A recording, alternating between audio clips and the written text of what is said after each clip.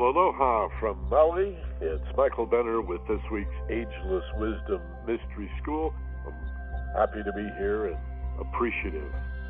Mahalo that you've elected to be with us as well. Every week we talk about personal and spiritual development in the Ageless Wisdom tradition.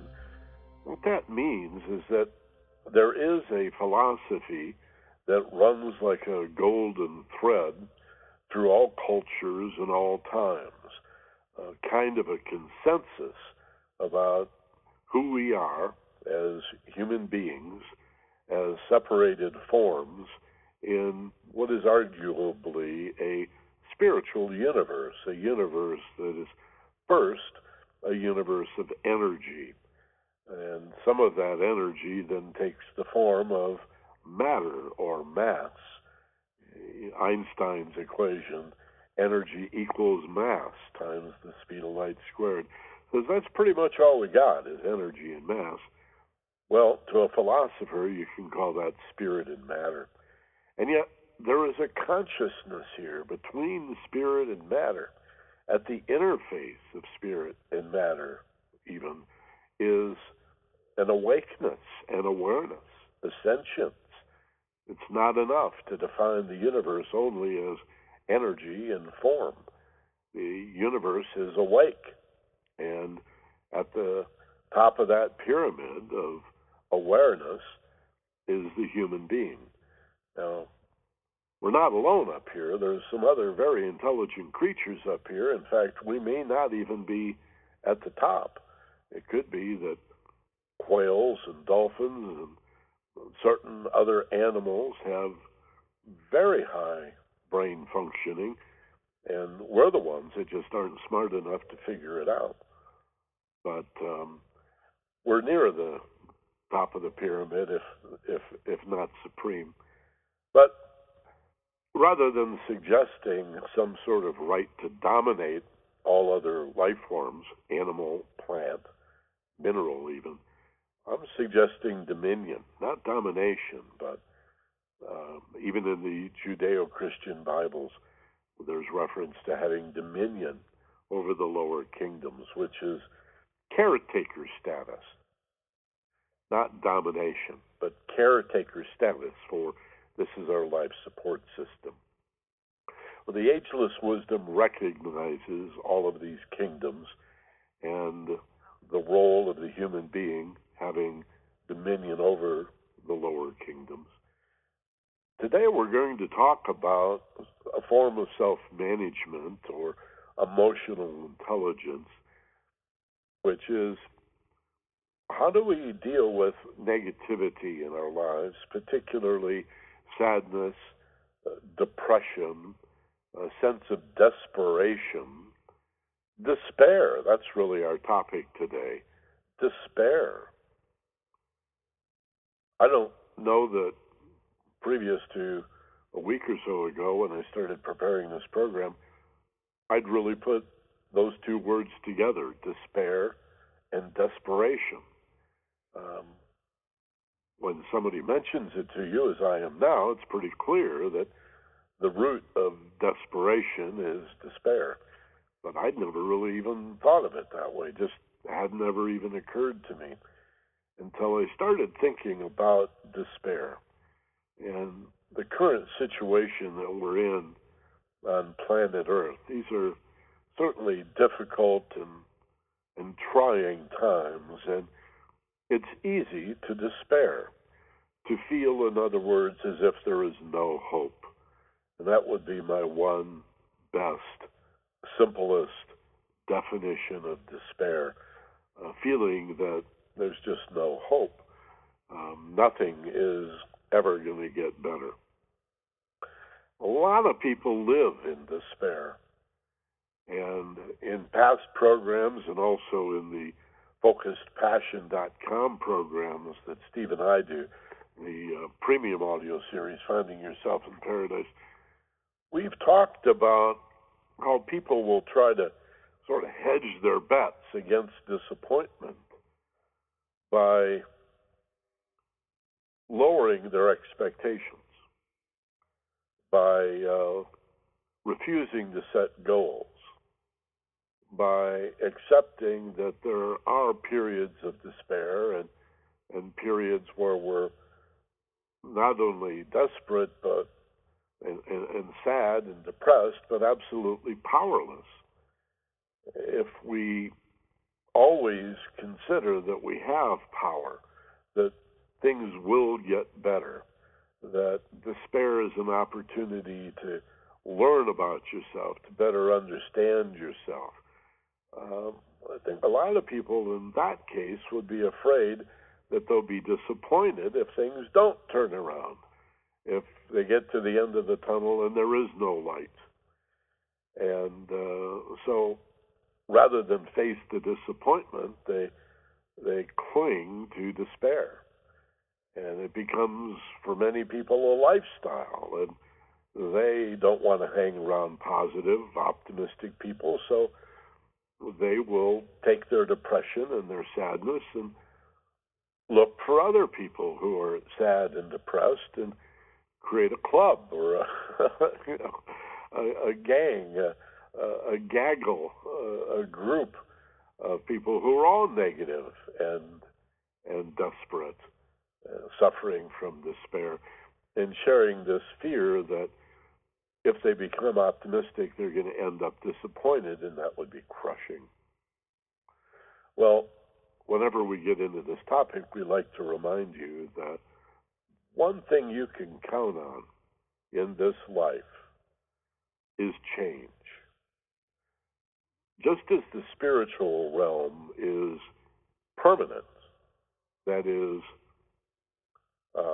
eternal and infinite, so the material world that comes out of it is obviously a world of form and a world of change, where nothing is permanent, where everything is impermanent and constantly in a state of flux, right down to the atomic level, where electrons are flashing in and out of existence, and the subatomic particles of which those electrons and protons and neutrons are made are even more ghostly in their tendency or ability to disappear from one place and appear someplace else, as if testing every probability before resting on your expectation.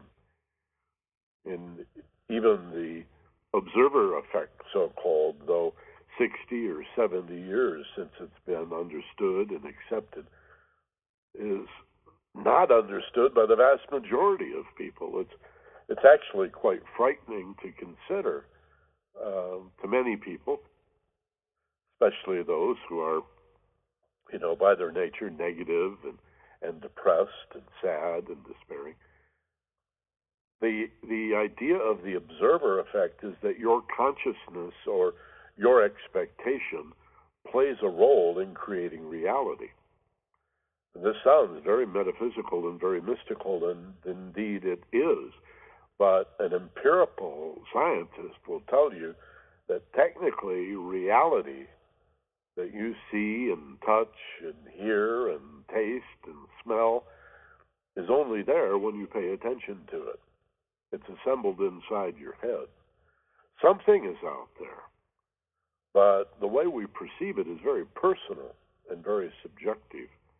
And so, too, it would be with your overall attitude. Is your attitude positive? Is it hopeful?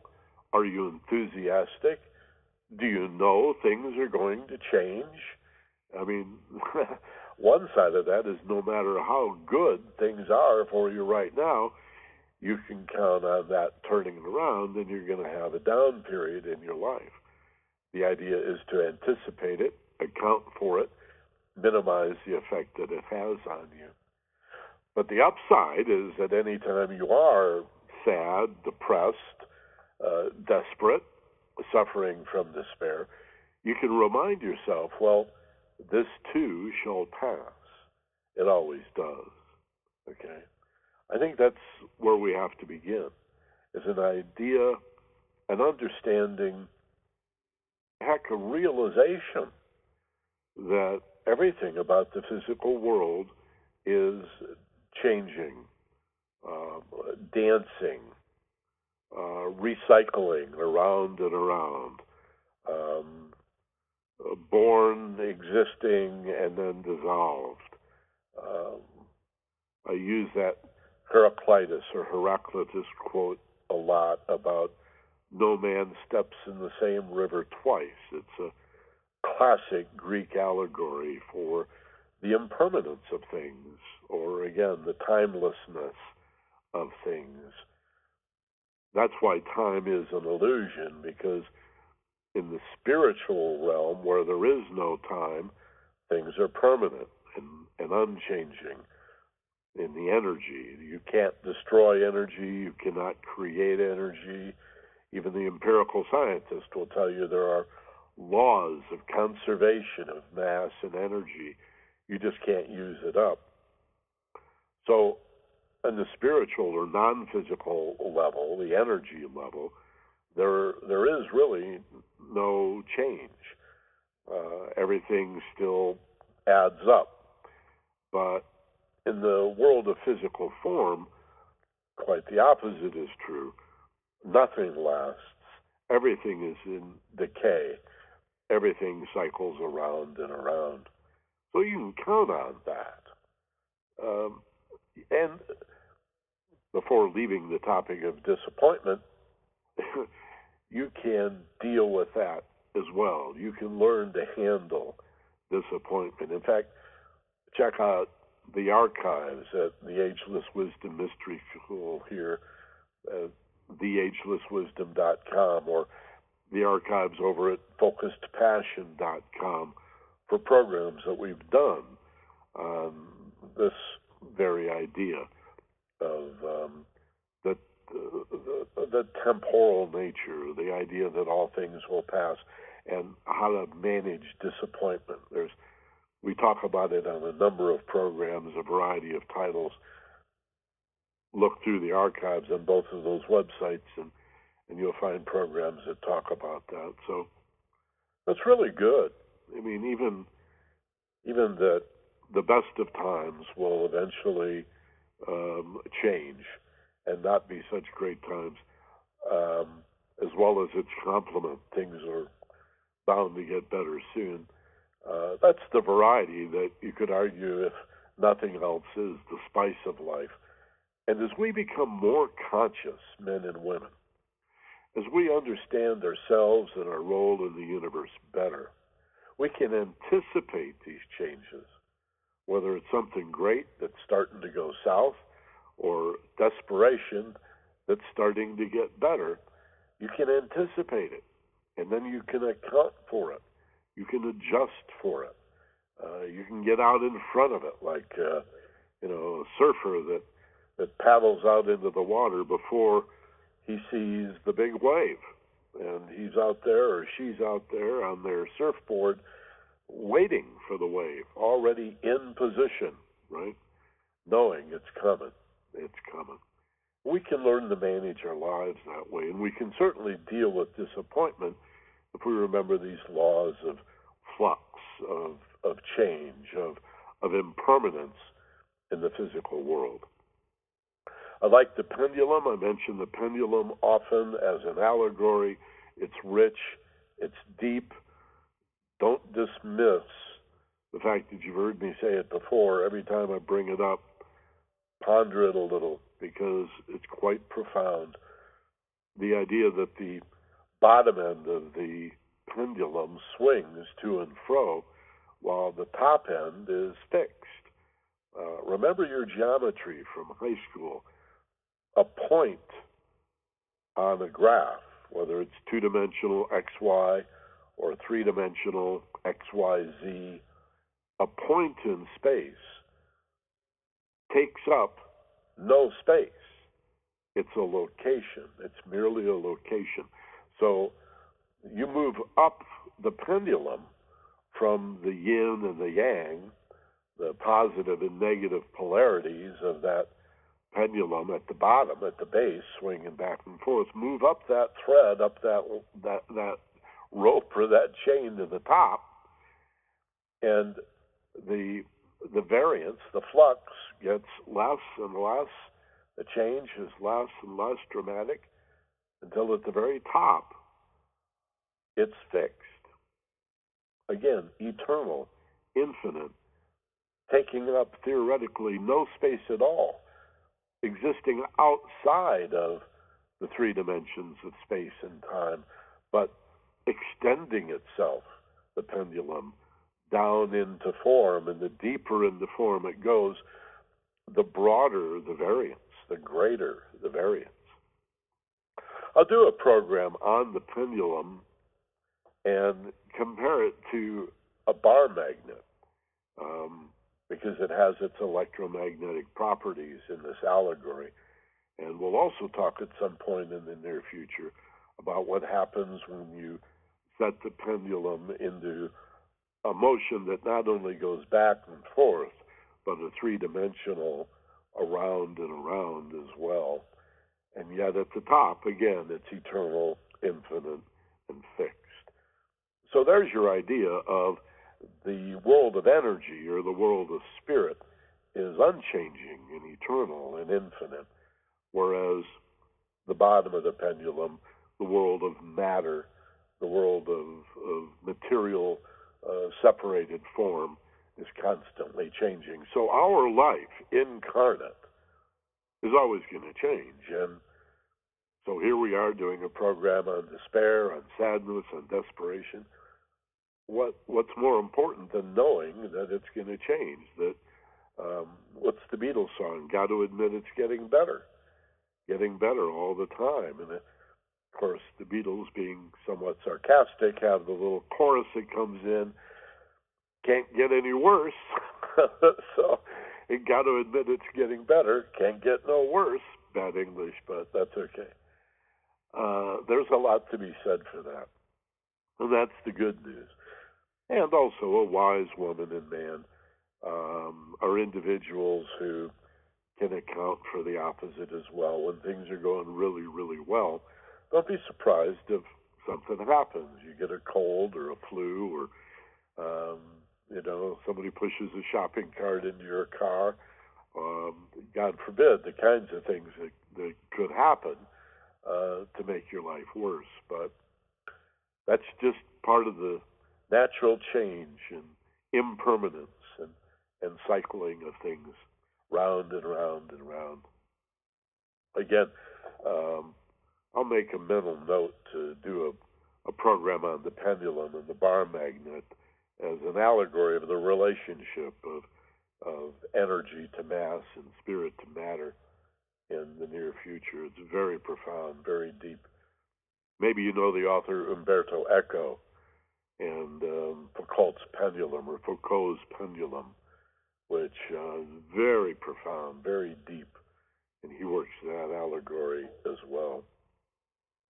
Now, the one thing that you do not want to do or need to do in this regard is lower your expectations, although not everybody would agree with that either. I came across recently a website called despair.com.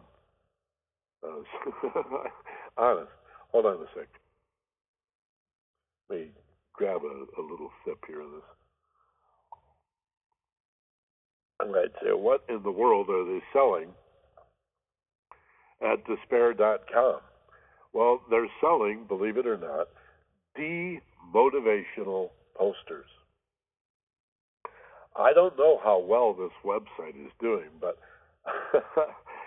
I know you've seen ads, or maybe you've been at businesses or companies that have these big glossy posters on the wall that are designed to motivate you. And it may say risk, or winning, or victory, or courage, or whatever. And then below is a little statement, a little positive aphorism to encourage you to strive to be the best you can be. Well, these jokers at Despair Inc. or Despair.com believe that a better approach is to demotivate people to create success by lowering expectations. I swear to God. On the surface, it just sounds crazy to me, but I guess some people find this appealing. They're selling these posters for, what is it, $15, $16? I guess most of them are $15.95. And they look nice high-quality posters, but the statements are hilarious. And I guess there's a culture out there of people that really believe the best way to create success is to lower your expectation. But it seems odd to me that wouldn't be success. That's like giving up or giving in and then calling it success when you only ran 13 miles on the marathon, right? But nevertheless, here they are selling these. Let me share some of the statements on these posters. For example, here's one that shows the Pyramids of Giza. This beautiful, great, glossy poster, the Pyramids of Giza. Underneath, in big print, it says achievement. And then if you get up close, you see it says underneath, you can do anything you set your mind to when you have vision, determination, and an endless supply of expendable labor. Is that really something you want to hang on the wall at work? Here's one, apathy. Big poster to hang at work, right? In the employee lunchroom someplace. It says, if we don't take care of the customer, maybe they'll stop bugging us, in a picture of a telephone.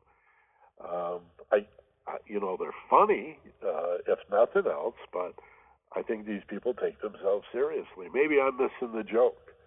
Maybe they're only supposed to be funny and nobody really takes them seriously. Let's see. Here's one that says cluelessness. And the aphorism, the statement is, there are no stupid questions, but there are a lot of inquisitive idiots.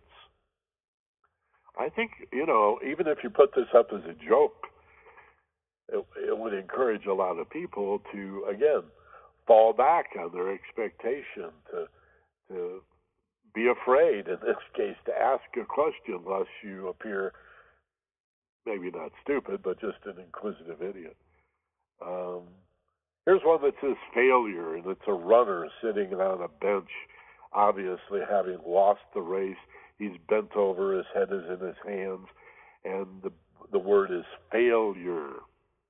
And underneath, it says, when your best just isn't good enough.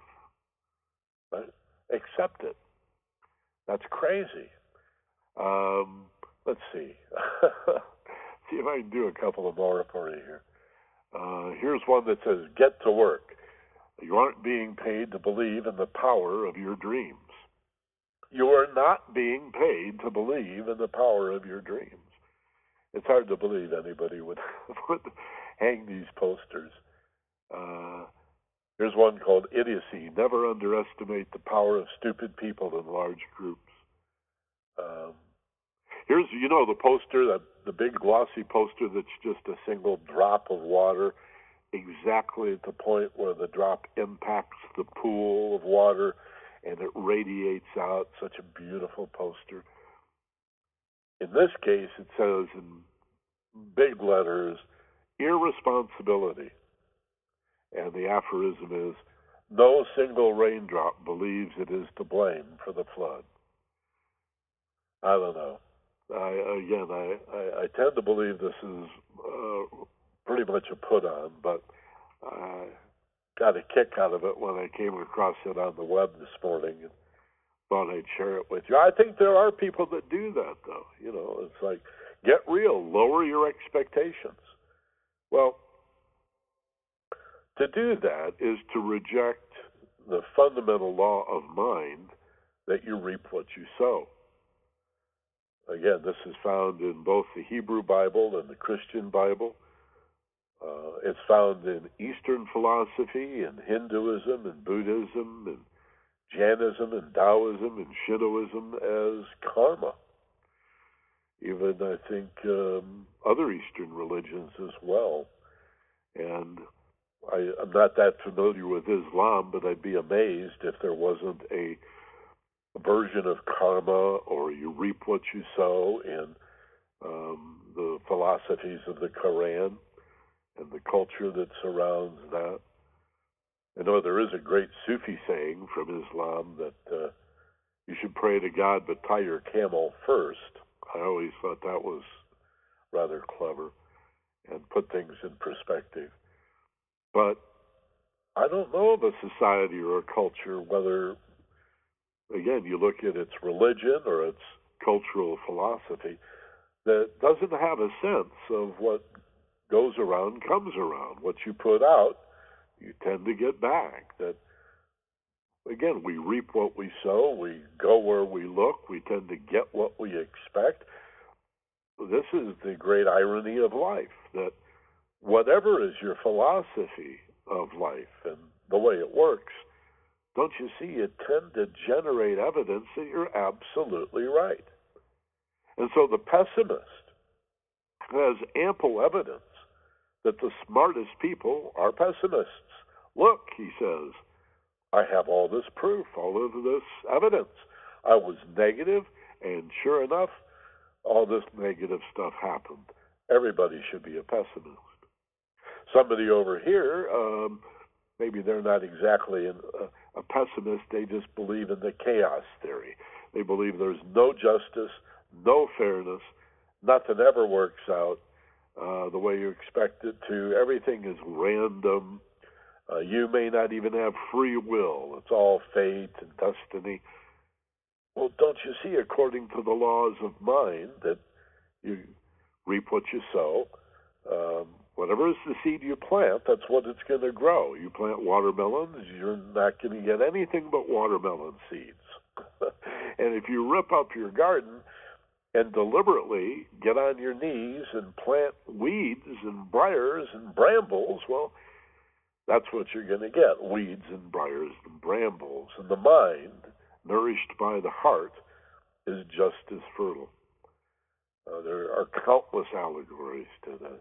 And so, if that's the case, it's imperative that we be as positive, as enthusiastic, and as optimistic as possible, because that's the way you create the positive outcome.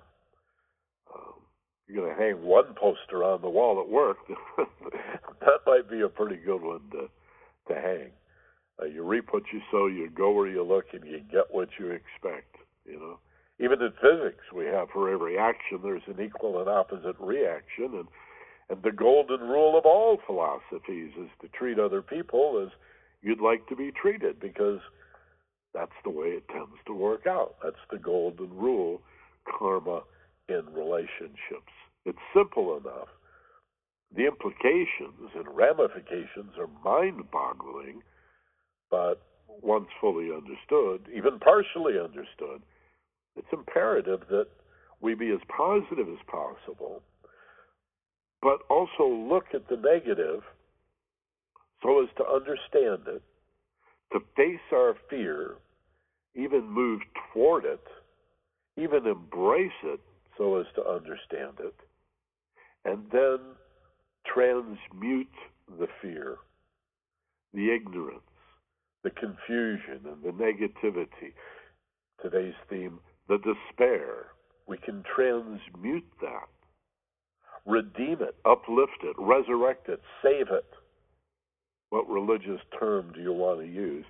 Not just one life, but every problem you have can be saved, resurrected, ascended, transmuted is the alchemical term.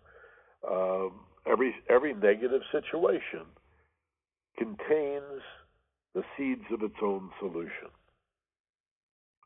It's been said, and I think you can prove to yourself with a little experimentation in your life, that you never get a problem that does not contain the seeds of its own solution.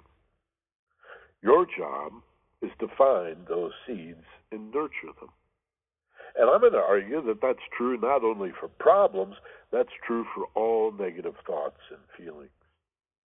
I'm going to argue today that, and I have argued yesterday and will argue tomorrow, that despair then, desperation, the feeling that there is no hope, demands examination so that you find the seeds of hope contained within it.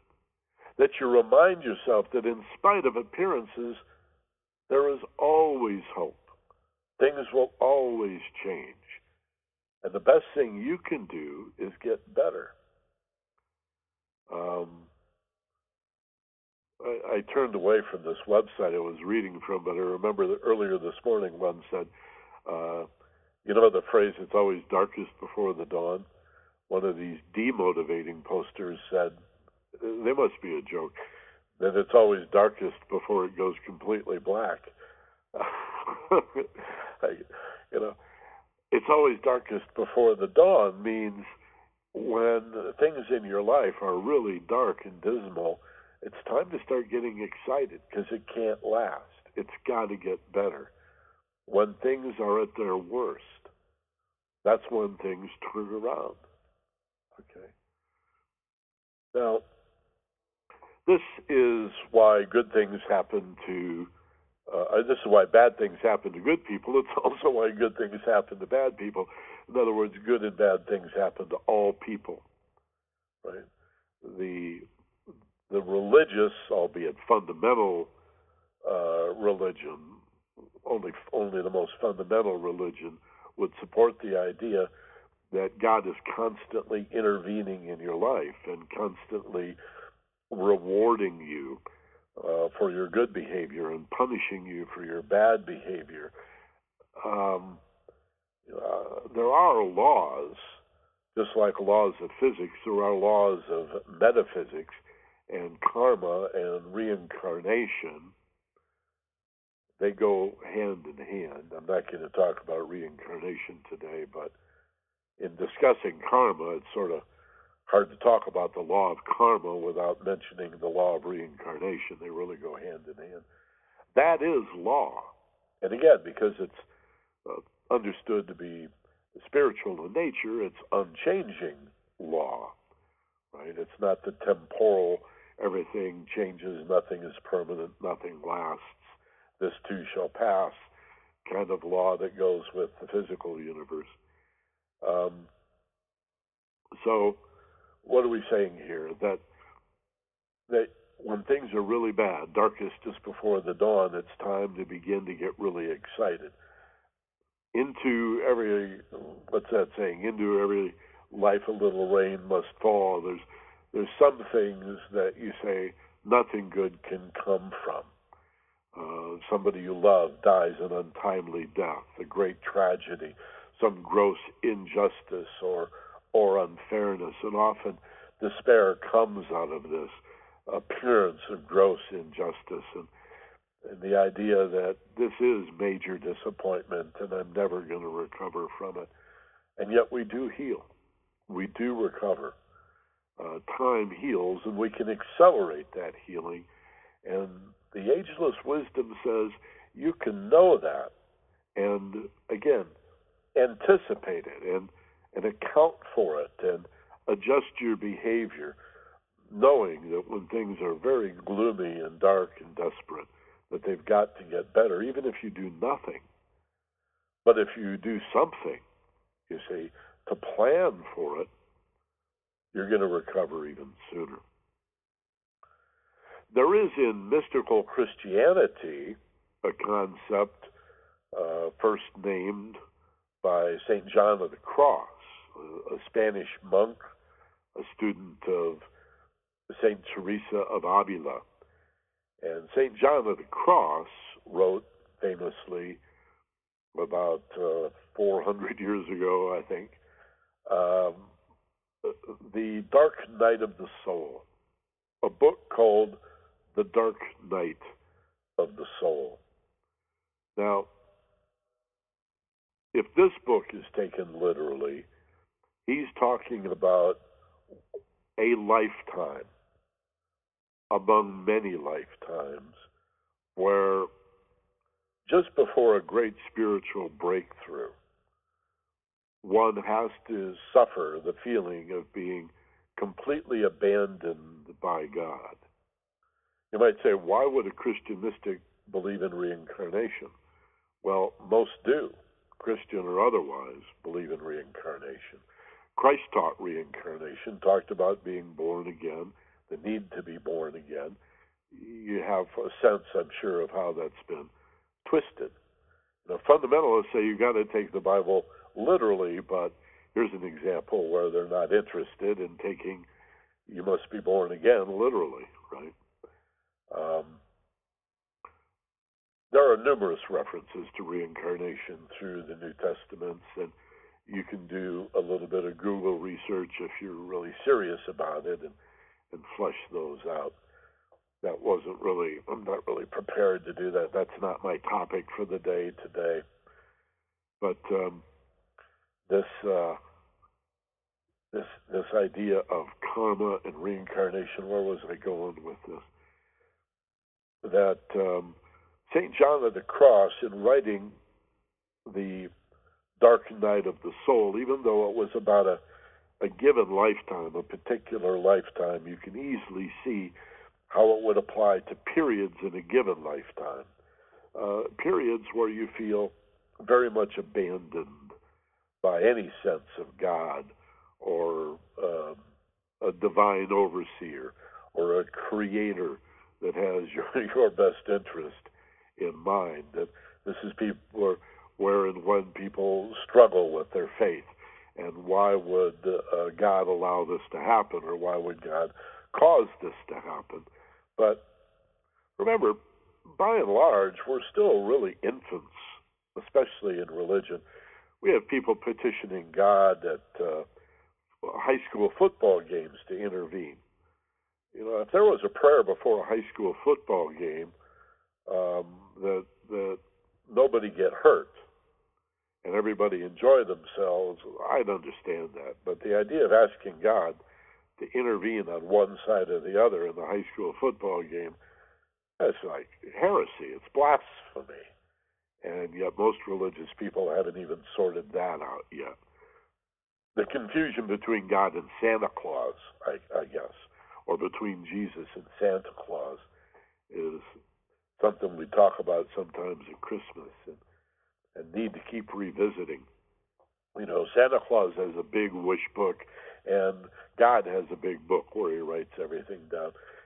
Again, you know, petitioning God to intervene in that way is in that selfish way, you know, just for you, without regard to the impact on the one life, on everybody else, is well, philosophically, it's evil. Anytime you attempt to manipulate a spiritual power for your interest without regard to the impact it has on other people, that's technically evil. That's black magic. And the churches don't tell you that, but, you know, I'm not going to say that's the way it is, but in the ageless wisdom traditions, it's a pretty low bar. It's not that evil starts only if you want to hurt somebody. Evil starts if you just don't care, you see, about anybody other than yourself. If you put yourself ahead of humanity, if you put your separated, isolated, alienated, lonely ego ahead of anybody in a spiritual sense, that's evil. It really is. So, this idea of the dark night of the soul, of a friend of mine, the author, philosopher Andrew Harvey, wrote a book that was an homage to St. John's Dark Night of the Soul. Andrew called it The Sun at Midnight. And it's the same idea, that we got to remember that everything cycles, everything goes round, everything changes. The sun at midnight is like, hey, it's dark out. Where'd the sun go? I've been abandoned. There's no sun in my life, no light, no warmth. What am I going to do? I've been abandoned by the sun. Forgetting that in a matter of hours, as it gets darker and darker and darker, it's always darkest just before the dawn. And suddenly, You see this little hint of light on the eastern horizon as the Earth turns and rotates you back into direct sunlight. And that will happen in your life. It always does. If you remember this basic lesson of impermanence in the physical world, that nothing lasts, everything changes, and then knowing that I can adjust for it, account for it, and remind myself that I'm going to have difficult times in my life, but I can deal with it. All right? Every problem contains the seeds of its own solution, and every heartache and sense of desperation and despair has within it the seeds of its own solution. If you will but close your eyes, breathe, relax, and contemplate your despair in this situation, your sense of sadness or depression, your feeling that there is no hope, that nothing will ever be the same. I'll never recover. It'll never, ever be okay. All you're doing is prolonging, if anything. If you are having an impact, it would just be to prolong your suffering with that kind of funky negative attitude. Also, to ignore or deny your depression, your sadness, your despair, to push it away, or to mask it with drugs or alcohol, or being a workaholic or a shopaholic or a sexaholic. It's all good. You can push it away, but it's not going anyplace. It's just going to stay there. But if you turn and face the negative, face your fear, in this case, face your despair, and move directly into it, and want to say, what's in the heart of this thing? What is this really all about? What if these philosophers that Benner keeps talking about, from all cultures and all times, the ageless wisdom, esoteric philosophy, the perennial philosophy, mysticism, Prisca Theologia, the ancient teachings, whatever you want to call this body of knowledge, time and time again, in all cultures, in all societies, you have this understanding that everything cycles, everything changes, everything has an in-breath and an out-breath, and there are laws of karma and laws of mind that allow us to adjust. Both things are true. Right? You can adjust and account for the negative, anticipate it coming, and when you're sitting in the middle of really dark times, the dark night of the soul, the sun at midnight, where is it? It's abandoned me. What will I do now? I'm so desperate, in such despair. First thing to do is know that it'll end. The second thing to do is begin to plan what you're going to do as things get better and better and better. And finally, in the sense that every problem, and I'm arguing every situation, every emotional hurt, how about if we say every mental problem, but also every emotional heartache has the seeds of the solution, of the resolution within it. This is a call, again, to face deeply, ideally in meditative levels of deep relaxation, to look directly at what scares you the most. This is an understanding that we see in Eastern philosophy more than Western philosophy, but it's been proven now by modern contemporary psychotherapy. In many ways, Buddhism and similar philosophies like Taoism in the East are less a religion than they are a form of psychotherapy. Buddha was not a prophet so much as he was a good counselor. The word God was never mentioned by Buddha. In fact, it's said that whenever he was asked about God, he remained silent. He said nothing. He had no opinion on the topic, right? To a Buddhist, everything is God. And yet, everything added together is just the beginning of a totality that could never be fully understood or appreciated. So why even bother, right? Let's look at the practical, what am I going to do now stuff, right? And to face your fear and to face your heartache, to even move into it and toward it, to sit with your despair, to not push it away, not ignore it, and not deny it, but to get into a meditative or contemplative level of mind and watch your heartache, to detach, to get the bigger picture. Take one step back in your mind and look at it and stare right into the middle. I know it's scary. I know it feels hurtful. It can even create a variety of other negative feelings, even a sense of gross injustice and anger and rage and hatred.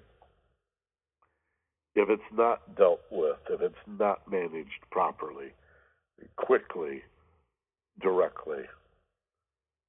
But if you'll sit and watch it, if you'll look to the heart of it, if you consider that every problem, and now you understand every heartache as well, has the seeds of its solution or resolution contained within it, then by relaxing and mindfully detaching, contemplating and pondering what most people are terrified to look at, you could accelerate this whole process, this whole yin and yang, this whole recycling. And though you might want to linger in the positive stuff and not accelerate that part of the cycle, you could accelerate the downward part of the cycle and move through the dark night of the soul, move through your funk, your sadness, your depression, your sense of despair, with positive statements like things are going to get better. Well, they got to get better. Well, they always do. They always have. And, it couldn't get any worse, and everything changes. So let's begin to plan now that getting better. Let's begin to plan. What am I going to do as I regain my sense that there is hope? And then even begin to see a little bit of light on the horizon, coming of the dawn. Oh, here it comes. I knew it would. And I'm already in the process of planning my recovery. Okay. Socrates said the unexamined life is not worth living. And it's odd that despair and desperation and depression leaves us with a similar affect, that life is just not worth living. So it would have to be somewhat ironic that studying our despair shows us the reason for living, which is to understand it. No, I think the purpose of life simply is to grow, to learn, to heal, to understand. But another way to say the same thing is to learn to master your fear, to learn to face what most people refuse to face, to learn to understand and thereby redeem your ignorance into understanding your negative into positive, the evil into goodness, right? If everything that hurts and upsets you, everything that's dark and evil, is essentially ignorance and confusion and things you don't know and are not aware of, especially about you, then the more you know those things, the better agent of transformation you are. The better you are in your own life of converting fear into love or evil into good. That's a wonderful thing to be able to do for yourself. Because not only do you benefit, but then you're able to help other people do the same thing.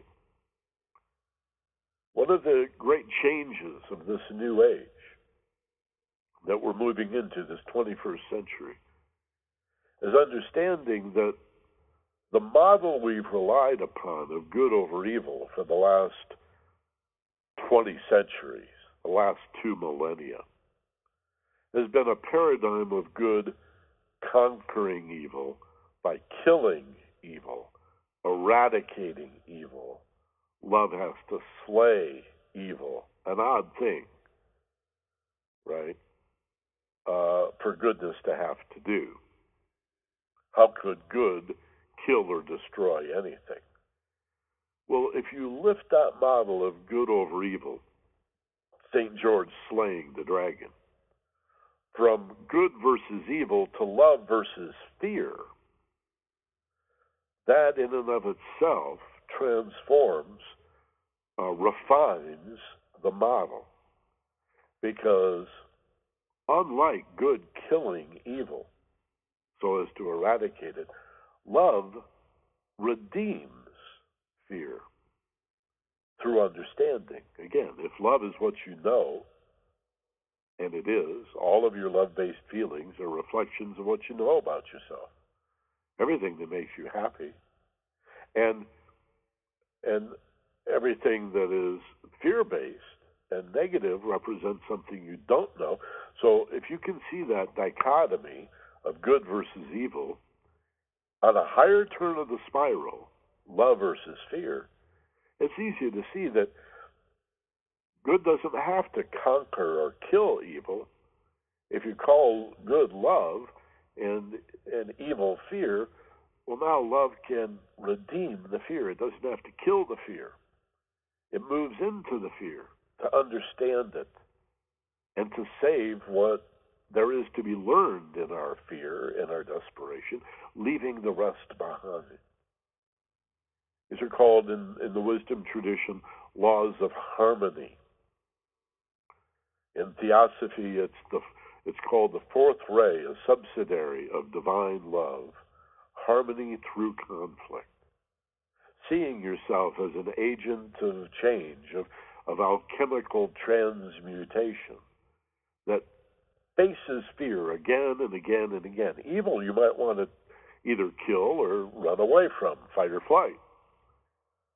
But fear you always face, right? Unless it's immediate danger, but 99% of what you fear is not danger, it's just things unknown. Therefore, you must face it to know it. Always face your fear. Face your heartache. Face your desperation. Embrace it. As if the part of you that is sad and depressed and so filled with despair is just a part of you that needs to be loved and encouraged and comforted, like a little child after a bad nightmare. How do you do that? How do you comfort a child after a bad nightmare? That's redundant, right? All nightmares are bad. After a bad dream or a nightmare, you hug them, you make contact, you embrace them so that they feel safe. You may rock them or sing a little lullaby. You say positive things like, well, that was just a dream and it's all over now and everything is going to be okay. And don't worry, I'm here to take care of you and protect you. Talk to yourself that way when you suffer depression, heartache, and despair. Comfort yourself as if this is a part of you that just had a bad dream or a nightmare and needs some love, needs a hug. Your little damaged, bruised, and battered ego needs your higher self, your spiritual self, to come to the rescue and say, don't worry. Nothing lasts forever. Everything changes in this world of form. Things will get better. They always do. Everything is evolving and growing and healing And you can learn from this and even amplify or accelerate the process, if you will, but embrace your despair, not be afraid of it at all. Okay? So, with that, let me go back to the board and see if we have any questions. Again, if you're on the telephone and you'd like me to unmute so that you can talk to us on the phone, press star 2 if you have a question or a comment. On the telephone touchpad, star 2 will indicate on my console here that you have a question. And let's see, if you're on the web, as most people appear to be today, most days that's the case, and you have a question or a comment, just type it into the box. It's on the left side, sort of a dark gray box. If you don't see it, click the button that says Ask a Question. The box will open up. You type in there. Be sure and add your name and your city, and then hit the Submit button. If you don't click Submit, I'm not going to be able to see that. So let's go to, first of all, the text questions. I don't see any hands raised on the telephone just yet. And let's see. Let's start with Donna in Albuquerque. Good morning, Donna. She says, Buenos dias from New Mexico. I enjoyed your talk today. I had a very stressful week and was very ready today to get my spiritual fix from the Ageless Wisdom, and I got a lot out of it.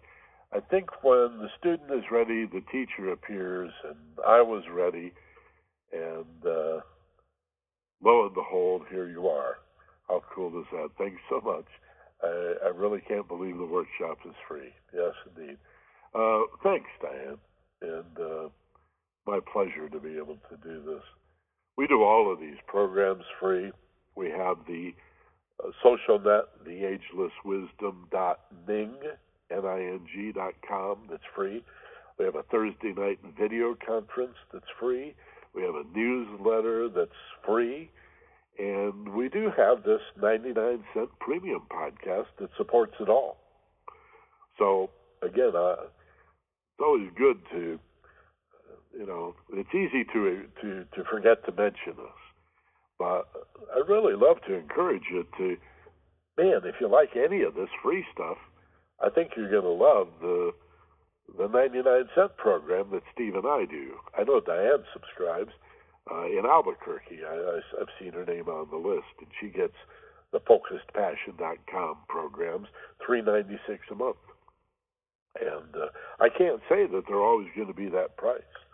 99 cents for a 45 or 50-minute program with two of us in conversations along these lines. But see, not only will you get a second stream, the Wisdom School and the Focused Passion programs, we call that series Finding Yourself in Paradise, but you'll have the satisfaction in knowing you're helping to support all the other activities we do.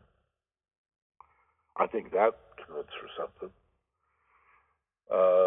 So check that out at FocusedPassion.com. There's an ED in there. It's the w's.focusedpassion.com. In Irvine, Robert Fiegel's with us, and he says, great class, Michael, aloha. I've come to realize that no matter how bad my day is, the next day will be that much better and greater, and to go into a state of depression only prolongs the negative state of mind. Every cloud really does have a silver lining. Thanks, Michael, for the great insight, and have a magical week. Thank you, Robert. Lorelei Hatch is in Tucson. She says, aloha, Michael. Everybody goes through rough times. The difference is how you respond to the situation. And I finally learned to apply relaxed thinking to a stressful situation and look for solutions instead of simply tolerating frustration. Peace and love to you and Doreen. Thank you, Lorelei. It's always good to hear from you. Carol in La Habra. Hello, Carol. She says, I remember my mother saying about marriage, don't expect anything and you won't be disappointed. Well, there is that attitude, I suppose. On the other hand, who is it in Lewis Carroll's Through the Looking Glass, the Alice in Wonderland, Book 2? I think it's not the White Rabbit, I think it's the White Knight. Because the second book, Through the Looking Glass, is sort of a chess game, right? You can actually lay the characters out on a chessboard and Through the Looking Glass. And I think the White Knight, Carroll says, if you're prepared for everything, then nothing can surprise you. I like that one even a little better. But thank your mom for that. There is a wisdom in there for sure. NLI Patricia Vega. Hello, Patricia. She says, aloha, Michael. Aloha, Doreen. Just wanted to say that I think that when you think things are not what you expect, you just have not understood the whole picture. That's a very nice way to say that. Yeah. Zoom out. There's more. You know, it's not that you have to deny the negative. When we talk about truth in philosophy and what is true, and this is different, this is true and this is different, so this must not be true. Well, not necessarily. This can be true, and this thing that's different could also be true if you would just zoom out enough to see the bigger picture. But we're so attached, right? Because of our stress and anxieties, we cling and then think, well, I've found this truth, so everything that's even slightly different must not be true. No, you're too close to it. You gotta, as Patricia says, take a step back. That's what mindful detachment is. See the bigger picture and then say, oh, lo and behold, this is different, but it's also true, which is relative truth. A lot of people think all truths are absolute. No, not down here, not in this world. Phil in Canoga Park says, hello, Michael. Let's see. Some of this is personal anyway. He says, I will be here every Sunday. Sorry, I don't talk to you as much as I'd like, but I will be here every Sunday for the mystery school. That's good, Phil. I appreciate that. Do what you can. Carol Postel. Oh, we already said hi to Carol. She just said hi the first time and left a comment that we already shared about her mom the second time. Let me refresh. We have a few others. Virginia Jimenez in Los Angeles. Hello, Virginia. She says, hi, Michael. Is there a practical guide that you can recommend for successful goal setting as one of the many ways out of desperation? I have found that balancing a life rooted in the consciousness of the spiritual world with the demands of the material and time-dominated world is a especially difficult challenge for people who have suffered dissociative disorder, or for left-brain people like myself. That means just very logical, reasonable people. Thanks, Michael, for the great work you do. Let's see. Can I recommend a practical guide for successful goal setting? I'd have to think about that, Virginia. Let me, we talked a few weeks ago about, when I think of goal setting, I think of a dynamic process of, number one, do I know what I want? And number two, do I know how to get there once I know I want it? So in my FLY program, Feeling Like Yourself, we talk about decision-making and problem-solving. The decision-making is, do I know what I want? Setting the goal. And then problem-solving is, well, now that I know what I want, do I know how to get there? And those are very different techniques. So you can check the archives. That's sessions 4 and 5. And if the problem is just I don't know what I want, if you mean literally by goal setting, just I don't know what I want. And once I know what I want, I'm pretty good at getting it, but I don't really often know what I want. The answer is to dream. The answer, again, you identify yourself as a left-brain person. Maybe you've been told not to dream or to get your head out of the clouds and be real, get your feet on the earth, as if dreaming was not a practical thing to do.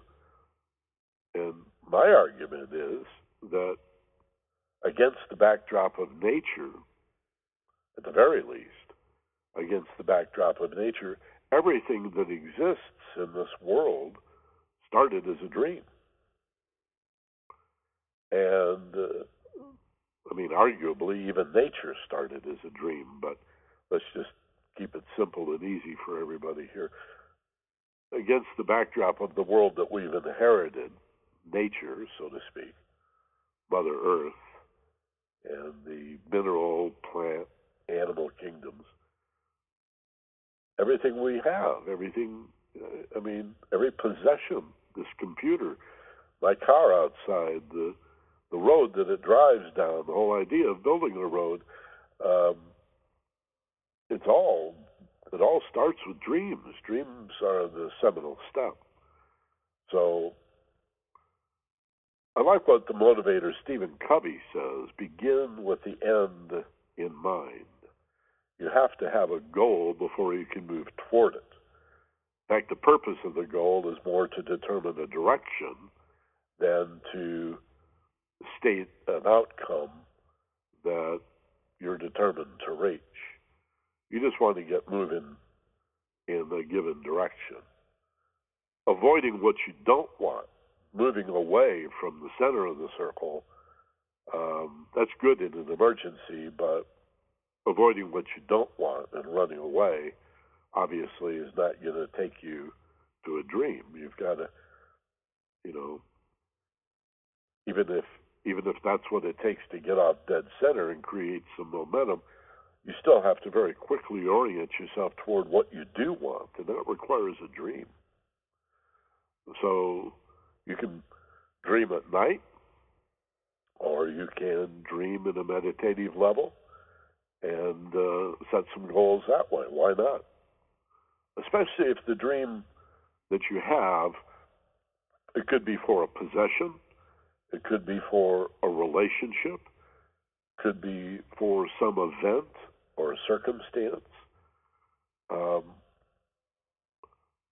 As I said a moment ago, having that dream, dreaming that dream, immersing yourself in that dream, even though you're saying, well, it's just my imagination. Well, yeah, but that's how things start.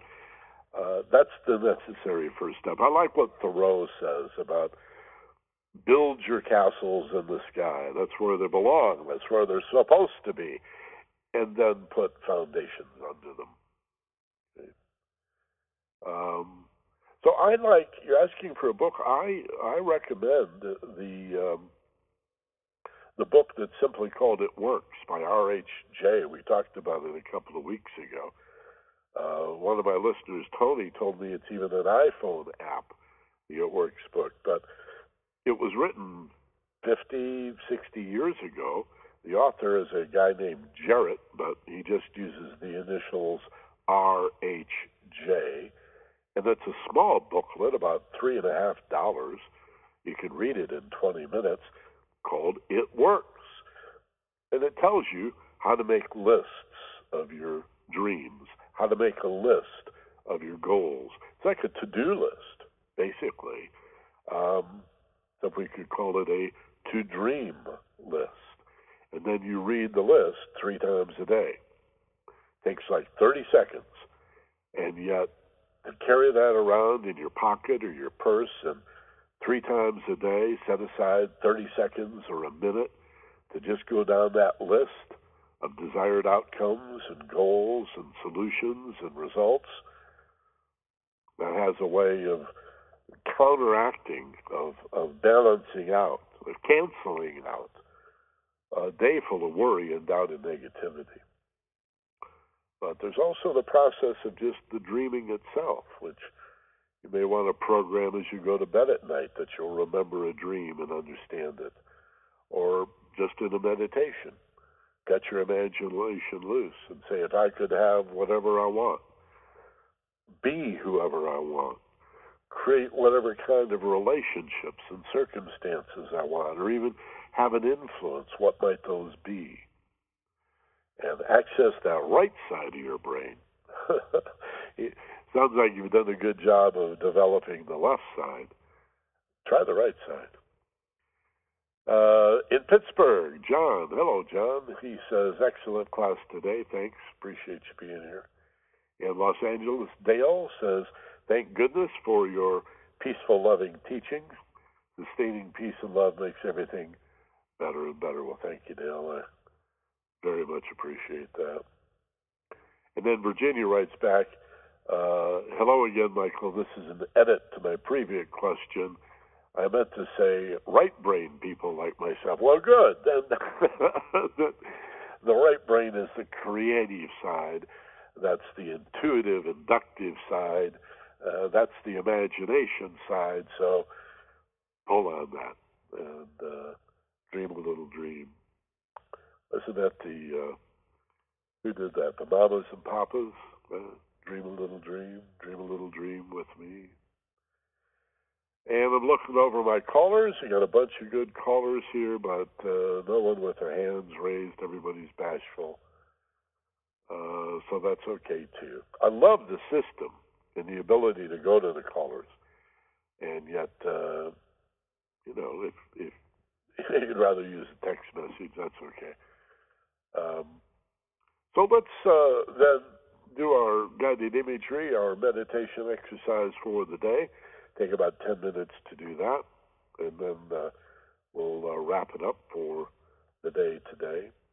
Happy summer, by the way. The first day of summer was this past week, some summertime, so welcome to summer. And let me also say that I am going to miss this mystery school. I should have mentioned this at the top of the program.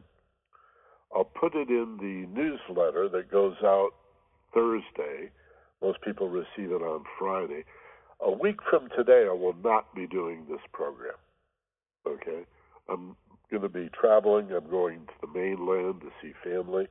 I'll be back in time to do this program on, well, actually, it's sort of complicated.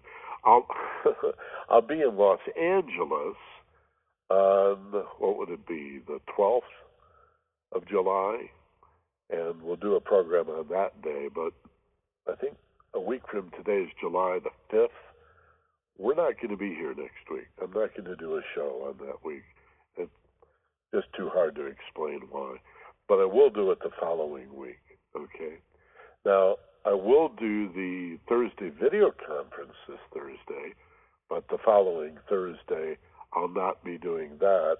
But I think the group's going to meet anyway, so if you're part of the Thursday video conference, that'll continue uninterrupted. I just won't be there a week from this coming Thursday. I'll see you this coming Thursday. But week after that, it'll be the group without me. And I've asked Diane Loff to chair that, help me with that while I'm gone. And 2 weeks from today, we'll be back with the Mystery School. All right. And the Finding Yourself in Paradise podcast, a premium audio program from FocusedPassion.com, that'll continue throughout. All right, get comfortable, close your eyes, and relax. I want you to sit up in a balanced and centered way, not rigid.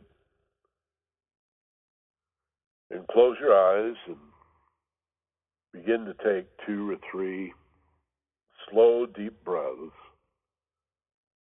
Feel the letting go. Pulling in strength pulling in power as you inhale. And as you exhale, feel the letting go. You can imagine as you inhale, breathing in the good air, clean and pure and fresh, full of prana and life energy. And as you exhale, breathing out black, oily smoke and soot. Out goes the bad air. And so with every breath, you become more energized, healed, more a being of light than a being merely of form.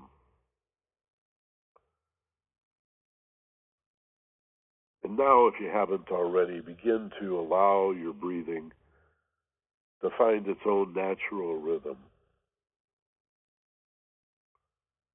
Ideally, breathing in, that is, inhaling through the nose, exhaling through the nose or the mouth. And now your breathing finds its natural rhythm. Put your attention for a few moments on the bottom of your nose, the tip of your nose, or a little further back, that ridge line of cartilage between the nostrils. That's where I set up camp. I think of myself as a little point of awareness, right between the nostrils and the very bottom of my nose. And our job is to simply witness the ebb and flow of your body breathing itself all by itself. And as you do this, and form the intention to be interested in watching your breath, as interested as you would be in sitting at the shoreline of the ocean and watching the waves crash, and the ebb and flow of the waves, like the ebb and flow of your breathing, the in-breath, the pause, the out-breath, beyond where you'd normally stop, the pause. Let your body do all that in its own way, in its own time, its own pace or rhythm. As you detach and, in a sense, take a step back and become not the breather, but the one who watches your body breathing itself. The one who watches and realizes that the heart beats itself, and food is digested, and body temperature is maintained, and blood pressure is adjusted, and disease is put off, and 1,000 other physical actions and reactions are happening unconsciously to free you to be the consciousness or the awareness that simply watches. An awareness that in the waking state is so busy thinking and rebounding from emotional trauma that it rarely watches itself. But now the purpose of this contemplation, this meditative exercise, this reflection, is to watch your reflection in form just over there, breathing itself all by itself, feeling very safe and relaxed, very calm and peaceful. And imagine yourself in a beautiful place of perfect peace, an outdoor place, a garden deep in nature, beautiful trees and forests and flowers and gardens and sunny meadows and cool, shady places, even deep, enchanted, forested places, and little streams and lakes, far from the cities, far from the roads, the highways.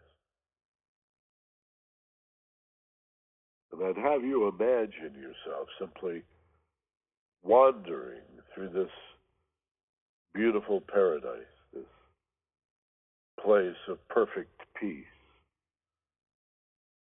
and ideal relaxation, till you come upon a spot that feels like the perfect place to sit down and rest. Maybe you're beside a little stream or near a small lake or a pond. Could be a warm, sunny meadow or a shady spot beneath a tree. Put yourself down upon the earth or sit on a log or a tree stump.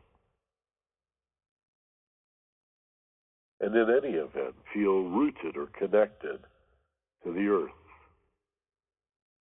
to the log, to the tree stump, to the rock you sit upon, as if you had roots of your own that grounded you. And allow any stress or tension that remains in your body to be drawn off, drained away by the earth. For all energy, all spirit seeks the earth, the ground. Heaven sent from above, looking for the earth like a magnet.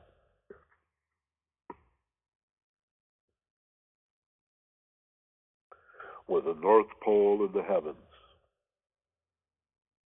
and the South Pole like a grounding rod, a lightning rod in the earth.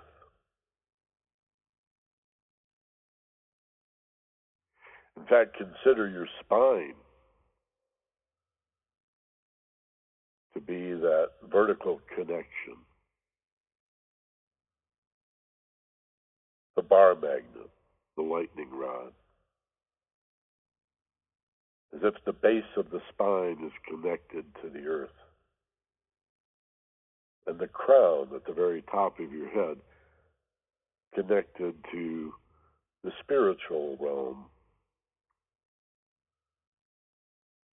the metaphysical, beyond, behind the physical, the source of all things. And so you're like a battery that has two poles, a positive and a negative, not good and bad, simply causative and receptive, plugged in to sky and earth.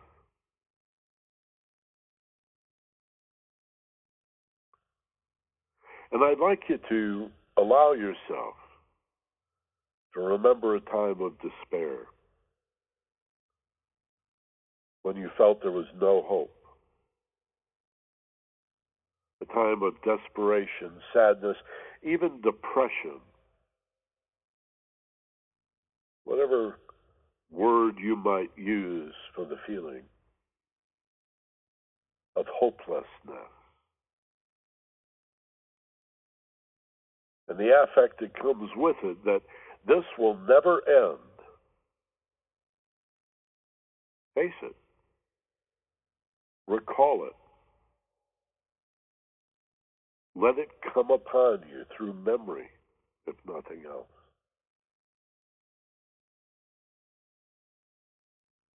Let it come upon you.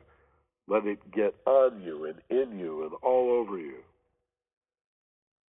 This is not going to kill you. Let it have its way with you. Feel it. Be sensitive to the despair you've been feeling recently or that you pull now from your memory.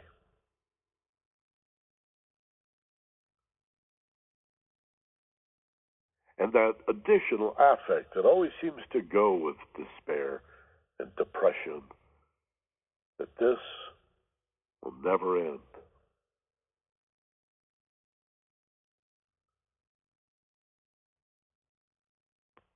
And realize that as a matter of appearance, it appears that it will never end. It feels like it will never end, but bring to mind your understanding that that's only partially true. It's relatively true. For the absolute truth is that it must end. It could not be otherwise, for all things pass. Everything in the physical world of form is impermanent, constantly changing, dancing, flashing, moving, cycling around and around. And so this cannot last, you remind yourself. The larger truth, the greater truth, is that it could not possibly last.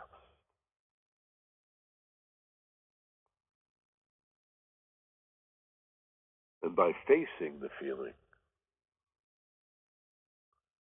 allow yourself to even reach out and embrace the feeling. Consider that this despair and this sadness and this depression that has frightened you, maybe your whole life,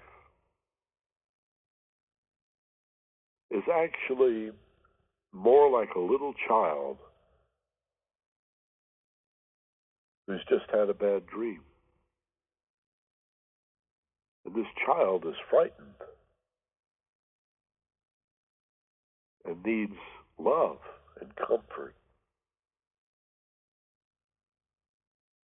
So embrace your despair, embrace your sadness and your heartache, your loneliness, your sense of alienation, your depression, and the feelings that it will never end, and bring it to you. Embrace with arms around your sadness as you would embrace a frightened child. And give it love and comfort and reassurance with simple words like, it's okay. It's going to be okay.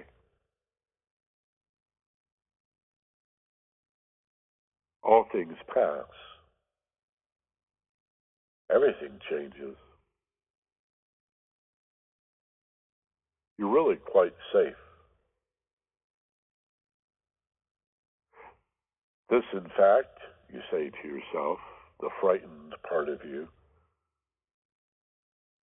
is very much central to our reason for living, to master our fear, to domesticate the wild beasts of despair and depression, to make them feel safe and comfortable, to redeem them, to save them, to resurrect evil, fear, and ignorance into goodness and love and understanding.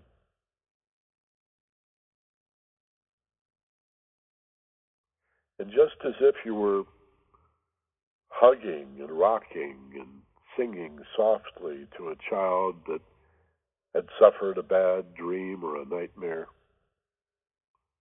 and you feel the child softening, calming,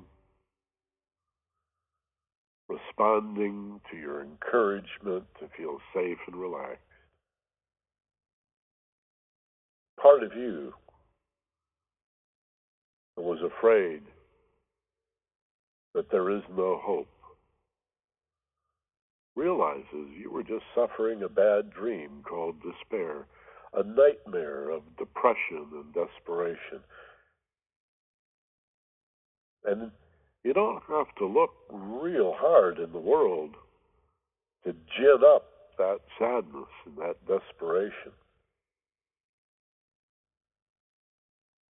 And I'd never suggest you ignore it, only that you supplement your view of the world with a deliberate intention to find the goodness and the kindness and the love and the harmony and the justice that's in the world as well. And soon you'll find that despair is losing its grip on you. Soon you'll find that it was just as much a nightmare as anything else, just a bad dream. That all of your fear is false evidence appearing real, F-E-A-R. All fear is a nightmare. It's never real. It's never true. It's just a symptom to get your attention. It's like a gauge or a warning light on the dashboard of your car. It doesn't mean that the end is at hand. It just means pull over to the side and take care of this little problem before you go much further, before you go much farther.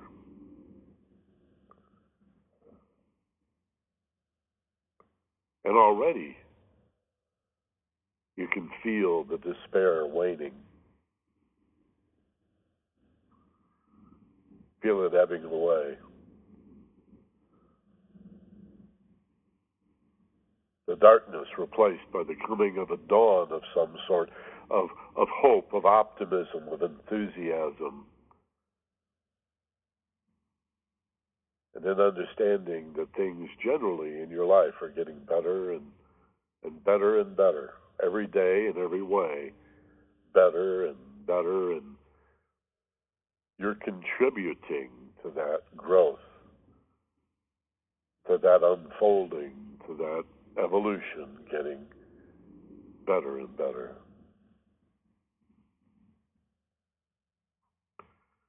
And now visualize the ideal outcome in your mind's eye. See the goal, see the resolution. Whether it's a material possession that fixes all of this, a relationship, an event, or just a circumstance. See it, feel it, taste it, touch it, experience it, giving no thought as to what it would take to get here. Just immerse yourself in the antidote for despair. Hope, love, peace, and understanding, which you bring with you gently, effortlessly, back into the room, remembering what you'll see in a moment when you open your eyes, wide awake and alert. Take a nice, slow, deep breath now, inhaling, fill your lungs, hold as you peak, and now exhale fully, slowly, fully, all the way, and open your eyes, wide awake, alert, refreshed and rested, feeling fine, back in the room, having left the nightmare of despair, sadness, and depression behind you. Round and round we go. Hey, thanks a ton for being here today. I really appreciate it. And let me check one more time to see if any hands are raised. No. Or let me check the Q&A real quickly and see if we have anything else. Looks good. Okay, looks like we mentioned everybody who wrote in. So thanks a lot, gang. Again, we will not do a mystery school 1 week from today, but we will be back 2 weeks from today, and I'll do that program not from Maui, but from Los Angeles. But next week will be dark. This coming Thursday, we will do the live video conference. Friday, you'll receive your newsletter as usual. The Focus Passion premium audio podcasts will continue. And if you don't have at least a free account at Focus Passion, why don't you get those 7 programs that we've set aside for you? All you need to do is leave your first name and an email address, right? Nobody's going to show up at your house. You'll get a free account page with a built-in player and an opportunity to listen to 7 programs, 4 of which are accelerated learning programs on speed reading and study and memory and test taking and releasing performance anxiety and all kinds of really valuable stuff, whether you're a student in school or a student of life, and several other programs on top of that. Normally 99 cents, we give you all of those for free if you get that free account. All right? Focused Passion. There's an ED in there. The W's.focusedpassion.com. Thanks for being here. Appreciate it. Aloha from Maui. As always, be gentle, love life, and take care of each other. This is Michael Benner.